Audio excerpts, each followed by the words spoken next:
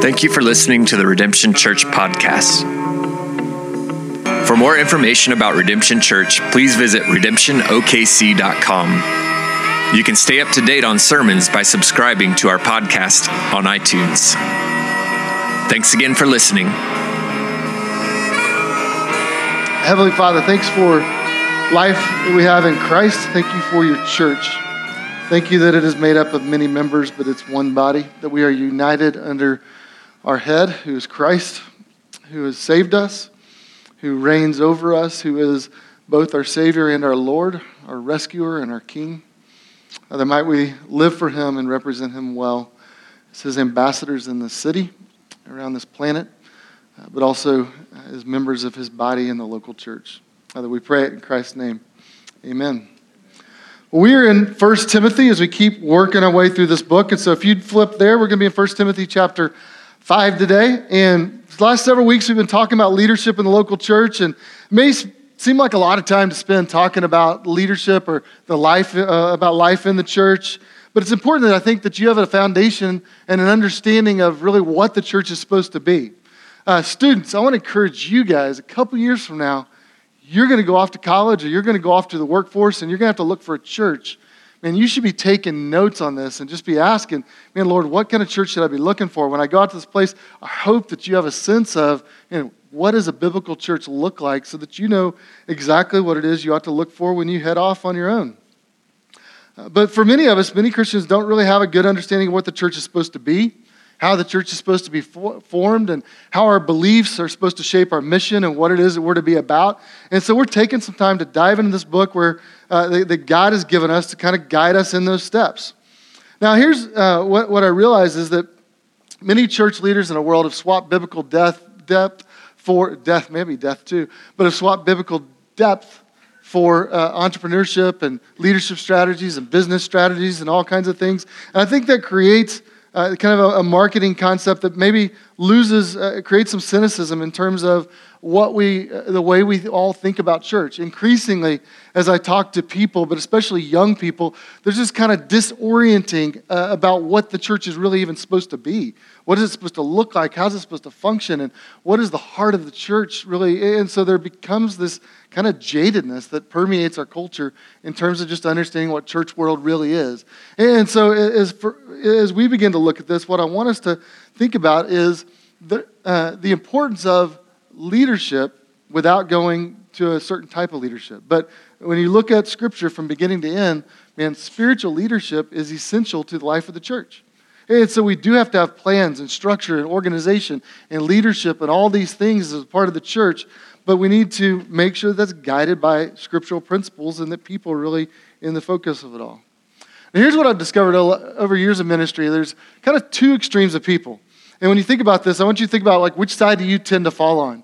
There's one group of people that they really want church life to happen organically, naturally, relationally. They love spontaneity. They love the idea of things just kind of happening on their own. Now, the problem with that is sometimes that can tend to lend itself towards kind of a hyper-spirituality, that it feels more real if it just kind of seems to magically happen, but no one really planned it. And so there becomes this mindset that goes that direction, and it can act as though leadership and organization sometimes don't matter. Now, there's another extreme that goes over here that really is people that love the planning and organization of the church. Man, they want to plan it, and they want to refine it, and they want to hone the refining of the plan of and they just want to keep working on the structure and the organization of it, and can repeatedly fine-tune it. The problem here is the assumption that mere organization is going to bring about personal transformation in people's lives. And so they can get fixated on kind of the nuts and bolts of the life of the church, but they neglect the spiritual reality of needing God to show up. And it can become easy to become all about the program and the events. Now, in reality, both are needed, right? We need structure and organization. We need relationships, and we need spiritual depth to take place. And we need those two kind of to be wed together. And what we see in 1 Timothy and really in the New Testament is the church is supposed to be this wonderful connection of relationships and organization with passion, but also with planning, with management and mission, with kind of spiritual fire, but also structural forms. That these two things are always wed in the scriptures, and you see how these come together. And in the church, it's called the body of Christ. So let me give you an image for this when we think about what the body of Christ is supposed to be. Look at this picture back here. I don't know why skeletons just look strange, but when you think about kind of a human body, we talk a lot about the church being the body of Christ. And when you think about the human body, one aspect of the body that's absolutely essential is a bone structure. You need a form, you need structure in order to have strength and stability. And bone structure gives you that strength and stability to your body. Now, to that, bones can't do a whole lot on their own, though, right? Like bones without muscle just collapse. They can't lead you anywhere. So we also need a muscle structure. We need muscle to be added to that bone in order to provide strength and movement and motion and be able to propel the body forward. Now, when you look at the picture, you got to wonder about who draws these guys. I mean, can you guys see that? It's like the Terminator eyes with an old man's mouth that needs some dentures. Like, I don't know exactly what they were thinking of there, but I think it's just kind of a funny picture. And then there's this other one Let me look at the next slide. I don't know if this is the official like skinless person pose, but I saw this one both in the skeleton and in the muscle structure. Look at the next one. Yeah. I don't know if that's just an official pose of, skinless people in the world or Skinless People Unite or what's happening there. But there's some interesting, I think, aspects of that. But here's what I see in this is every healthy body needs both bones and muscle. You take away either one and the whole thing stops working. That it doesn't function and it can't move in the way it ought to be. Have you ever seen a professional athlete break his leg? Sadly, most of the college football world is thinking about a fractured hip right now and a dislocated hip from Tua, Alabama's quarterback from yesterday. And what we see is that, you can have the most muscle structure, you can be as fit as you possibly can. You could have 0% body fat and be able to bench press 400 pounds. But if your leg snaps, you're not going anywhere. You need some structure to be wed to that muscle in order to be productive. Let me look at this next slide. See, this is what a healthy body looks like, is when you have bones and muscle working together, you actually create movement. You create direction. You actually go somewhere. You guys didn't know you're getting an anatomy class today, did you? Well, that's all the pictures I got, not going any further than that. Let me just say this. If a muscle without bone can't do very much, and the inverse works the same. The bone without muscle can't do a whole lot either, and so we're not going anywhere. And in a church, bones are the leadership, the structure, the plans, and the organization of what's happening that gives strength and stability to a church organization. The members are the muscle that propel that organization forward. And so as we think about what this looks like, I want you to know that we have invested a lot of energy in the last year building out what I think is the bone structure of the church. So this is why, really, outside of preaching, I would say my primary goal for this year of where I've invested the most amount of creative energy and just time has been in creating membership, elders, deacons, a staff guide that provides kind of a robust direction for how we're going to function as a staff, and a healthy membership process that's focused on discipleship. Because we realized that we really needed some bone structure. We needed some strength to what it is that we're doing. Because we've got members that are willing to jump in and to dive into this thing. But one of the things we needed kind of in the kind of progression of the life of our church and this period of our time was we needed to add some structure to that. And so we've invested a lot of energy in that for a reason. Have you ever seen a teenager that goes through a big growth spurt and all of a sudden they're kind of like long legs and big kneecaps, but their muscle hasn't quite filled out on that yet? I think that's kind of as a church, as we've moved kind of from toddlerhood through elementary age and we're kind of moving into our teenage years as a church, there's a little bit of that happening. Like we're trying to grow the bone structure so that we have more room and strength and stability to grow the muscle around the church and continue to grow the church. So that's where we are, and that's kind of what we've been focusing on. And I want you to know that we're really aware of kind of where that is for us as a body right now. Our focus is really, though, on people. As much as you want to talk about structure, the heart of a ministry really is about people, right? And so let me ask you this. How often do you think about your bones? Like only when something breaks or doesn't work, right? So we're talking a lot about structure right now because it's the kind of season of the life of the church that we're in. But man, my hope is in a year or 2 years that we're not talking a whole lot about structure. The structure is just facilitating ministry, and because the ministry and the mission of what we're about is really about people. And so ideally, this isn't something we have to talk about, but our focus is on loving people, caring for people, sharing the gospel with people, training people, releasing people in mission and in ministry. And that's the heartbeat of our church and what we want to be about. We just want to make sure we have a structure that facilitates that well. So I know that's a lot of setup, but let's go 1 Timothy 5. Here's what I want to do today. What we're going to see in this chapter, Paul is dealing with various situations in the life of the church, and he's really explaining to Timothy how the church ought to function. And in that, he's going to kind of wed this whole thing of this kind of interplay between relationships and structure and plans in the life of the church. And so we're going to see this kind of play itself out in terms of the New Testament church and what Paul's instructions are. We're going to see that why it's important to have leadership and organization and plans, but how that really facilitates the mission and relational warmth and connection of a family that's called to be ministers. So throughout this whole passage, look at this interplay between kind of relational ministry and planning and ministry that we see. And not going to read the whole thing. I want to break it down. We're going to just read the first 2 verses, then we'll come around and read a chunk in a minute.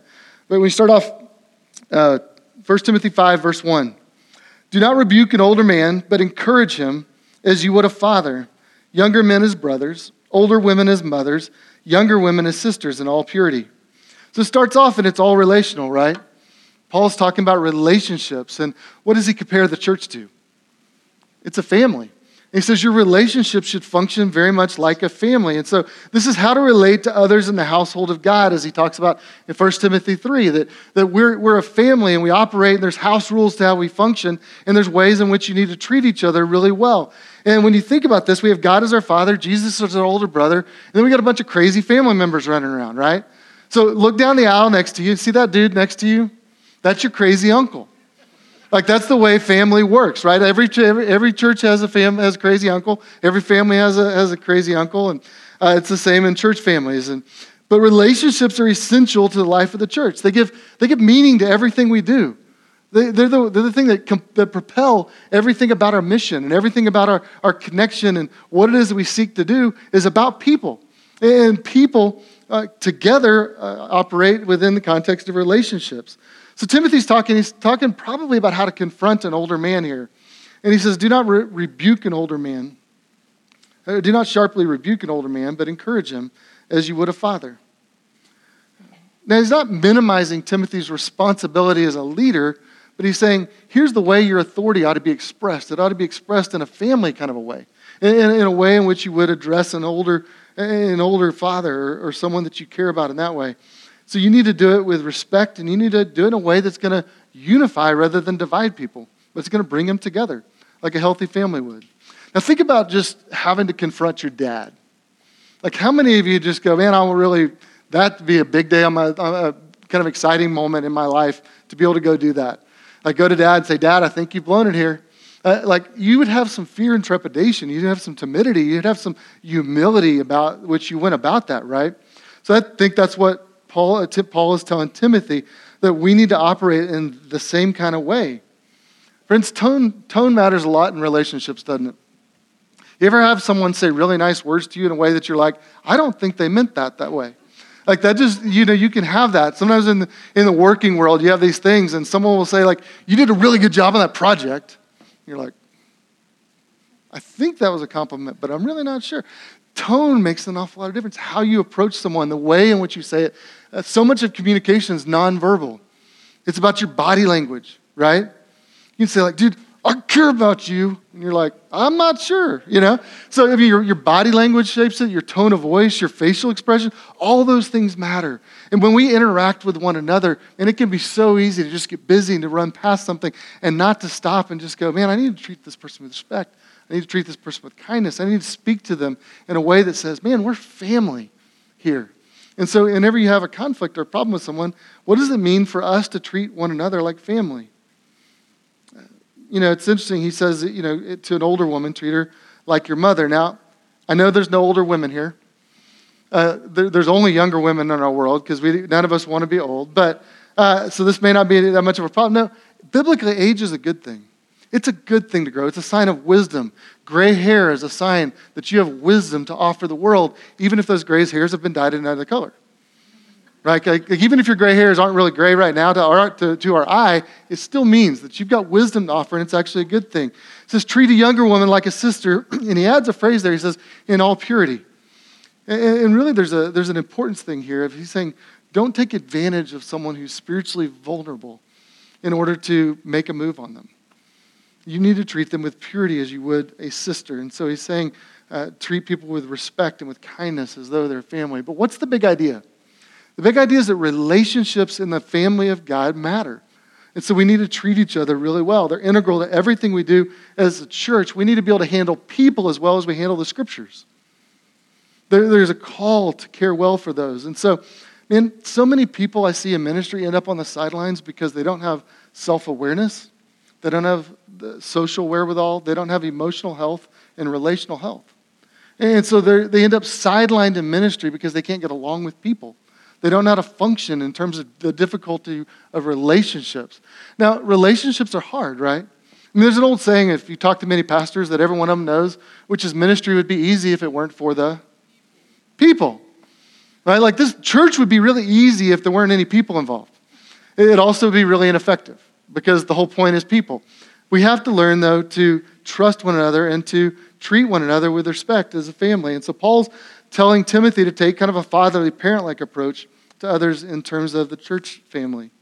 Next, let's look. Paul's going to take, if you go to the next slide, he's going to talk about another group of people that we need to treat well and treat with kindness, and that is widows. How do we care for widows in the household of God? And this is one specific area that was very relevant to their day, especially in that world and in that time. Look at me at verse 3. It says, honor widows who are truly widows. Man, this is an interesting passage. We're going to get in here, and y'all are going to look at some of this and be like, man, I don't know where he's going with that one. But Bible's sometimes an interesting document to try to navigate. Honor widows who are truly widows. But if a widow has children or grandchildren, let them first learn how to show godliness to their own household, to make some return to their parents, for this is pleasing in the sight of God. She is truly a widow, left all alone. She who is truly a widow, left all alone, has set her hope on God and continues in supplications and prayers night and day. But she who is self-indulgent is dead even when she lives. Command these things as well, so that they may be without reproach. But if anyone does not provide for his relatives, and especially for members of his household, he has denied the faith and is worse than an unbeliever. Let a widow be enrolled if she is not less than 60 years of age, having been the wife of one husband, and having a reputation for good works. If she has brought up children and has shown hospitality, has washed the feet of the saints, has cared for the afflicted, has devoted herself to every good work, but refused to enroll younger widows, for when their passions draw them away from Christ, they desire to marry and so incur condemnation for having abandoned their former faith. Besides that, they learn to be idlers, going about from house to house, and not only idlers, but also gossips and busybodies, saying what they should not. So I would have younger widows marry, bear children, and manage households, and give the adversary no occasion for slander. For some have already strayed after Satan. If any believing woman has relatives who are widows, let her care for them. Let the church not be burdened, so that it may care for those who are truly widows. So interesting passage. Let's break it down and kind of see what we can learn here about how we're to care for those who have great needs. Notice 3 times he says, honor those widows who are truly widows. 3 times he's going to use that phrase, true widows, or widows who are widows in reality. We'll break down and kind of come to that in just a minute.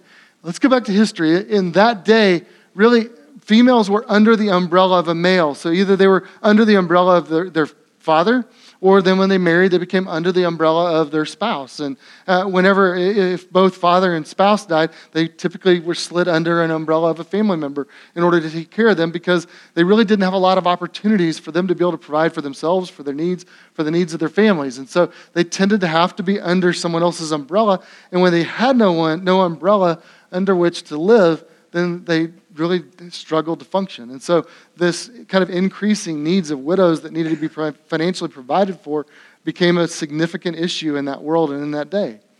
So caring for widows was an enormous undertaking for the church. When you think about this, is when it says honor widows, honor has to do with respect, but it also primarily here has kind of a financial obligation, that there's a financial, when you think of the term we use for honorarium, that you're going to give someone an honorarium, meaning out of respect, you're going to give them a stipend of some sort. And that really is what this is talking about, that those who are truly widows are supposed to be given some kind of a stipend to help them provide and live, to really care for their needs. That's interesting. Old Testament and New Testament both deal with this issue of widows. In fact, Old Testament says meaning God executes justice for the fatherless and the widow. In the Old Testament law, whenever they were to go and harvest their fields, they were told to cut the corners off and leave the corners for the widows to go and harvest so they would have enough to provide for themselves. James 1 says, true religion is this, or religion that is pure and undefiled before God the Father is this, to visit orphans and widows in their affliction. So this idea of caring for those who can't care for themselves is essential to the life of the church. In fact, what we see in life of churches, the church doesn't just care for those who are useful to them. The church values everyone because they're made in the image of God. And so every person has great value, not just because they allow us to be efficient and execute our plans. We're not Christian, friends, because there's a steeple on a church outside with a cross. We're not Christian because we have services all the time. We're Christian because we're a family that's been brought together by God, and we operate that way. The way we love one another says that we're Christian. So in our day, I think we might broaden this category to think about this even a little more broadly, to think about single moms and dads, to think about foster kids, to think about adoption, to think about increasingly in our day, we have long-term care of the elderly that's needed. And so I think all things ought to be considered when we think about how the church ought to operate in order to care for those who have needs. But Paul says this about the church.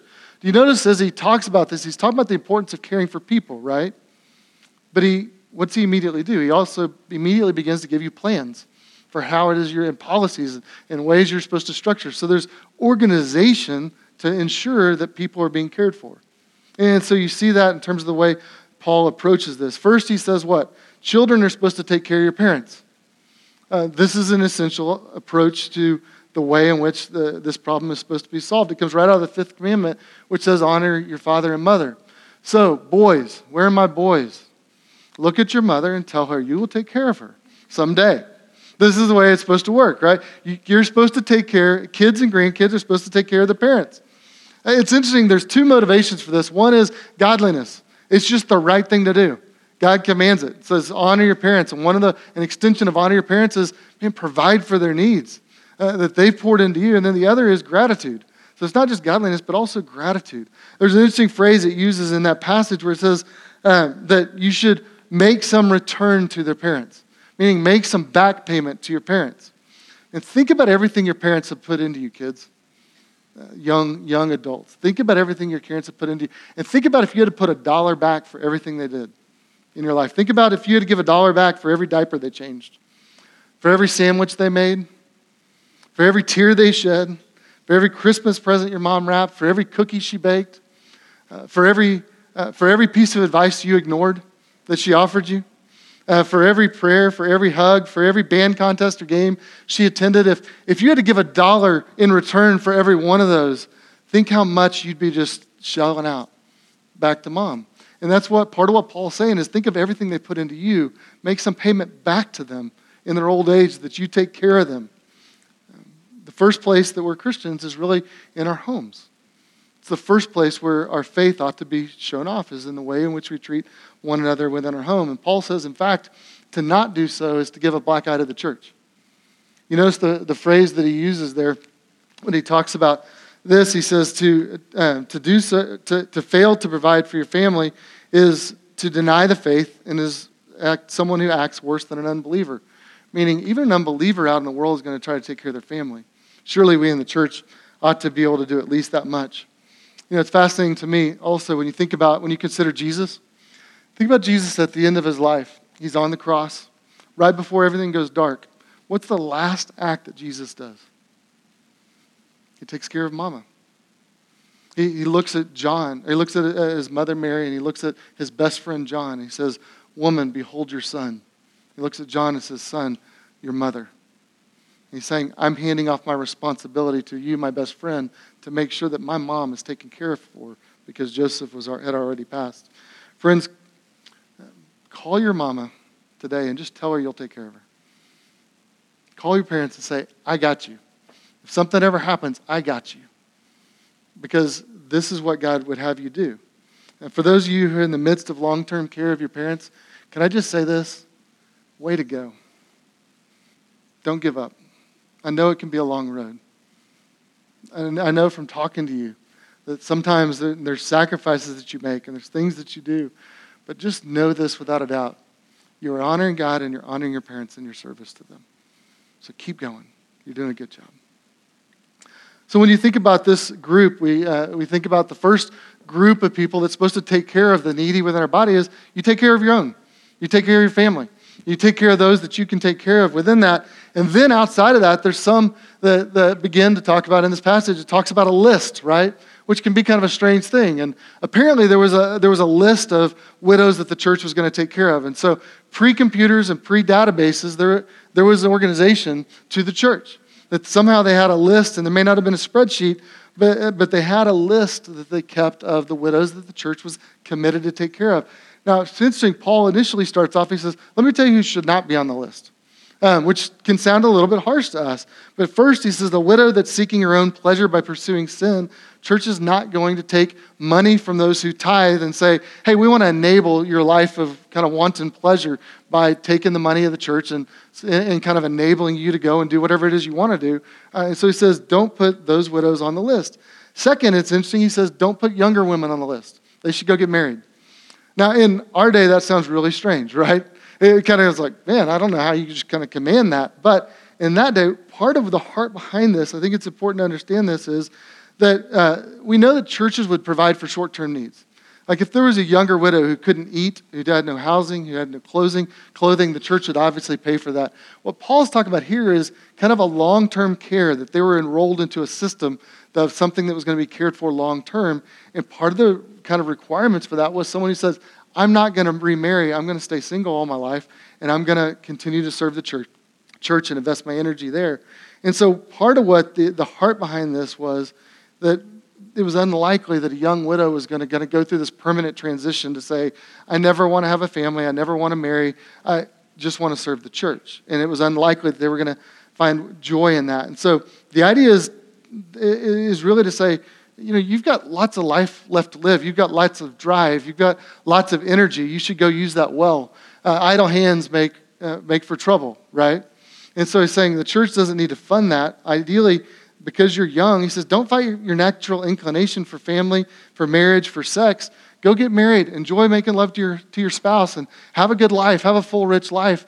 Don't give yourself fully to the church yet. And so that's kind of the heart behind what Paul's saying and why he says that. It just strikes us in this day and age as kind of a strange thing. But he's encouraging them to go and have a fun and active life.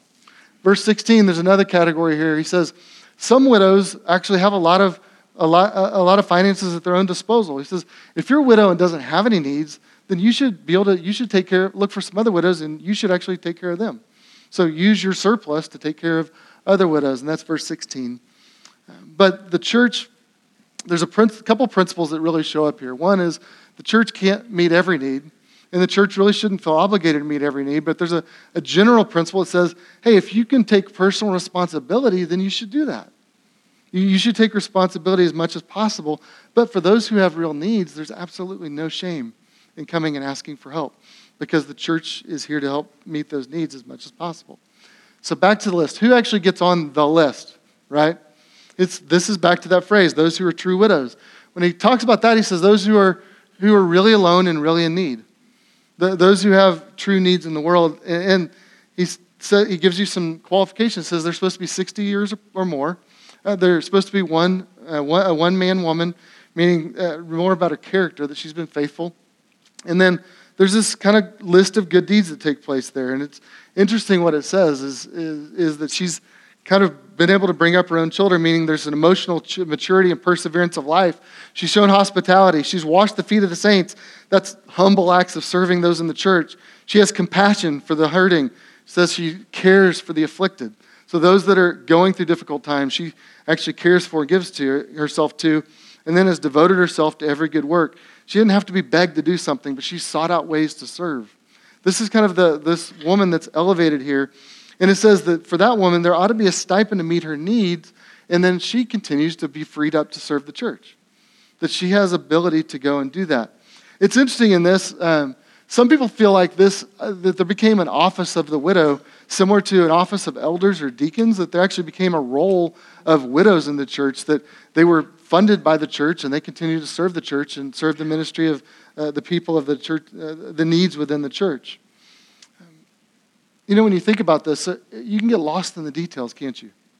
You see how you can get lost in all the structure of this, and you just go, man, which group fits here, and how does that fit, and where does that play, and where does it go? And the heart behind this is the church is here to meet needs, but we have to have a plan for how we're going to do that. And Paul gives us a picture of what that looks like. When you think about godly women in the church, how many stories could you tell? And churches are filled with godly women. There's one, I was thinking about this, and I was thinking of one who would just model this for me. A church I worked at in Dallas, there's a lady named Caroline. And we paid her about 20, 25 hours to work at the church. I guarantee she did 50, 60 hours a week. And Carolyn she was ornery. She had kind of a sarcastic sense of humor, this kind of dry wit, and she and I would kind of go back and forth, and I'd give her a hard time, and she'd kind of throw it right back at me, and we had an awful lot of fun. But every time I preached, I'd get there at 6:30 in the morning, and she'd have a bagel sandwich ready, and she just would go by and pick these things up, and she continually served the needs of the church. And I remember one time I was talking to her, and she was, Caroline, go home. Like, you've been up here all week long. And she literally looked at me and kind of got this wry smile. She kind of rolled her eyes, and she's like, where am I going to go? It's like, y'all are my family. Am I going to go home sitting around and watch TV? She's like, this is where I want to be. And she loved serving at the church. And she poured herself out there over and over and was such a blessing to us. But I'll never forget just the look in her eyes. And she just said, y'all are my family. Where else am I going to go? And she loved to be there serving the church. Friends, can I just say this? Don't ever underestimate your contribution. Don't ever underestimate the little things you do that add up to an awful lot for a body, for a family. It's easy to overlook that as a mother or a father or as a spouse. It's easy to overlook it also as a church member, that you don't see the impact you're making and you don't realize the contribution that you have. I think it's important for us to acknowledge that and to continue to run after those things. So do you see, Paul says these women are to be honored, they're to be cared for, they're to be provided for. It's just one example of an important need in the church in Ephesus. We have different needs, we have different people, we have different situations. But man, we're called to love and to care for one another. That's the heart of the church, and it's what we're ultimately about.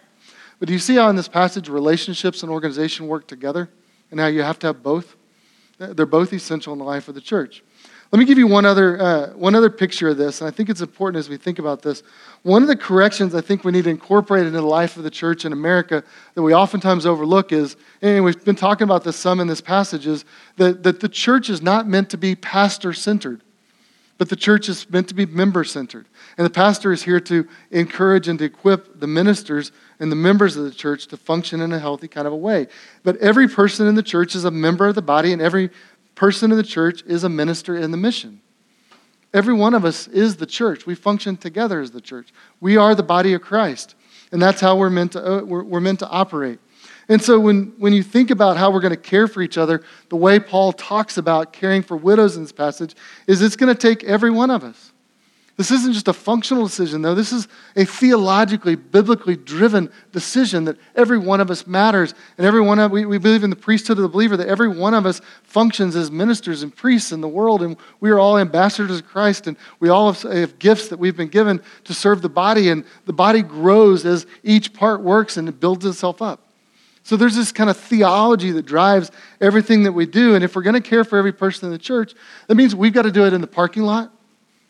We've got to do it in the grocery store, that we're doing it in kids' classrooms. We do it in church service. We do it in Little League. We're caring for one another in the coffee shop, and we're caring for one another in small groups. We're caring for one another in serve teams. We're caring for one another in recovery programs. That everything we do is functioning as the life of the church. That whenever we love one another, care for one another, pray for one another, come alongside one another, give to one another, serve one another, we are the church at work. We're functioning as God intended us to do this thing called the church. Can I give you one other picture of this? There's a great passage in the Old Testament. If you go to Exodus 18, and you don't have to look there if you don't want to, but let me tell you this story, this situation. The people of God have been led out of Egypt, and Moses is beginning to work with this group of people. And as they do, he becomes a bottleneck. He becomes a bit of a problem to them. And so there's a passage, great, kind of a funny little passage for me. Moses' father-in-law, Jethro, comes out to him, and it says, Jethro brings Moses' wife and his kids out to Moses, and that's like, oh, this is going to be interesting, right? Like anytime the father-in-law is having to bring the wife to his son-in-law, there's probably going to be a conversation. But I love how down to earth this is, because it says they just begin to talk about how things are going. And there's kind of this scenario where he just says, Moses, how are you doing? And Moses begins to explain to him what's going on. The next day, Jethro is watching what happens. And as they do, there's this line of people that forms in the morning, and that forms for Moses. And they're coming and bringing all their needs to Moses. And Moses is sitting there trying to answer all the needs. And Jethro comes to him and says, this thing you're doing is not good. Why are you the only one answering these questions? And these people are standing up outside waiting for this day and night. And then you have to send them back home at the end of the day because you cannot meet all their needs. And it says that Moses' father-in-law begins to offer him some advice. And as he does, he says these words, you and these people cannot, so what you're doing is not good. You and these people who come to you will only wear yourselves out. The work is too heavy for you. You cannot handle it alone. So he gives them some advice. He says, why don't you get some other people to come and create multiple lines where other people can come and get their needs met. And so let's appoint capable men and empower them to meet all these needs of these people so that at the end of the day, there's not just a long line of people that still don't have their needs met and you have to send them all home and they have to come back again the next day. Moses, he's saying, you've become the bottleneck that's holding this thing back. And then he goes on and he says, Moses, if you do so, that will make your load lighter because they will share it with you. If you do this and God so commands, you will be able to stand the strain and all these people will go home satisfied. All these people go home in peace. You see what was really driving it? It wasn't just a functional thing. Jethro was looking and he said, look, you've got all these needs in the people of God and you can't meet them. They're not getting their needs met. And if you don't do something different, every day you're sending people home whose needs are not being met. And that's a problem. He says, Jethro says to Moses, you need a different plan in order to meet the needs of the people. And so he says, if you do this, then people will go home and they will actually have peace. So verse 18:24, it says, Moses listened to his father-in-law and did everything he said. He chose capable men from all Israel and made them leaders of the people, officials over thousands, hundreds, fifties, and tens. And they served as judges for the people at all times. And things began to operate differently. They were able to actually meet the needs of the people. Do you see how that functions in the life of a church? That for the people of God, there were needs within the body that they needed a different kind of a structure in order to meet that. But it wasn't merely a functional thing. It was actually an effectiveness thing. They wanted to be able to meet the needs of the people because the people were always the focus. Friends, as we continue to function in the life of our church, this is part of where we are as a church. We needed structure. We needed bones. We needed strength and stability of something that was going to enable you to truly be members and flex your muscles of ministry to care well for one another. That's the heart of the church, that whenever we function, we are to function as the church. And our primary way of caring for you is through our small groups. Those are an extension of the life of the church, that when you're in a small group and that group prays for you, that's the church at work. When that group cares for you, when that group shows up with a meal, when that group prays for you, when that group holds you accountable, when that group opens the Bible and studies with you, that is the church at work, being the church. And so we want to empower that. We've created a care and prayer team to try to make sure people don't slip through the cracks, but we want to see everyone here cared for. And as we think about the needs of the body, and my heart as a pastor is I don't want to see anyone whose needs aren't met. But I know when you walk in here on Sunday, I can only have one or two conversations with you guys, and the rest of you come in and you wander back out those doors. And if someone else in this room doesn't have a conversation with you, we may never know what's going on in your life. If you're not connected in a group where you're able to share, man, here's where I'm struggling, here's where my marriage is not doing well, here's where I'm really having a difficult time, and it's going to be hard for those issues to surface in a way that we as a church family can care for you. So we have to have structures around that. But I want you to know it's not something that's built necessarily just around the pastor. Ministry happens whenever the pastor is not present. Sometimes I think ministry happens better when the pastor is not present. Any of you agree with that? Get an amen? Like, I know you know exactly what I'm thinking about, but some ministry happens when I'm not there. The church happens when I'm not there. The church happens when Audra isn't there. The church happens when Chris isn't there. We are the church. I'm just one member. And I'm on an equal playing field with you guys in terms of my membership in the body of Christ, and we function together. And so when your serve team asks you how you're doing, man, that's the church at work. When someone stops you in the hall and just says, how can I pray for you? That's the church at work. When someone offers you a cup of coffee, that's the church at work. When a friend texts you and says, man, how's your week going? That's the church at work. All of these things are the church functioning as it's supposed to be. When a greeter smiles at you and says good morning, that's the church at work. When someone invites you to come serve and be a part of something, that's the church at work. This is the way God designed it and the way he intends for the church to operate. And I just want you to know, we care about you, and I want to make sure that every need we have within our body is met. But I also know we're going to need to continue to empower you to be the muscles that really drive this thing forward and care for those in our body as we do. Cheryl Lang, would you come up here real quick? I want to share with you, we have so many wonderful servants here that minister in so many ways, and I want to bring one of them up with me to kind of close out the sermon. And Cheryl is one of our dear servants here. I'll give you that. But as we think about just the needs in our body and what it really looks like, I think there's a wonderful verse that I love in the New Testament that talks about how we comfort others with the comfort which we have received from Christ. And I really see that in Cheryl. And I know Cheryl's been shaped by both her suffering, but also the way God has cared for her through her suffering. And that shaped who she is and really shows up in the way in which she serves and ministers to the body.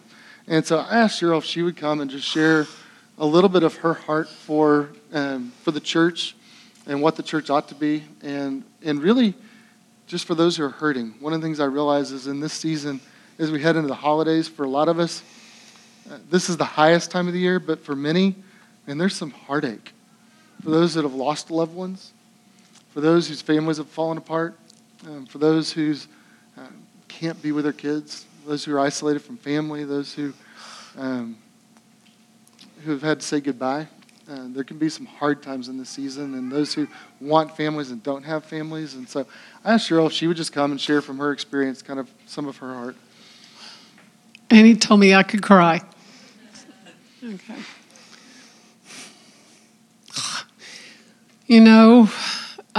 When I was writing the outline of the table of contents for my autobiography when I was young, I didn't have a chapter that said you're going to be widowed and have to raise your children more than half your time as a widow. And there are all kinds of pain. I'm specifically thinking about those who are singled for various reasons.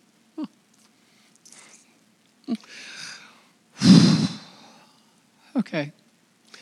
The more you know about my life, it really is supernatural. Okay, it's incredible. One of the things I learned when I lost Bill, I didn't know that pain could be so unrelenting and on so many levels. However you were singled, I know there's so much pain. I love what Jeff was talking about is sure, we need to have organization, but everything is about relationships, okay? And I'm going to just speak from mine.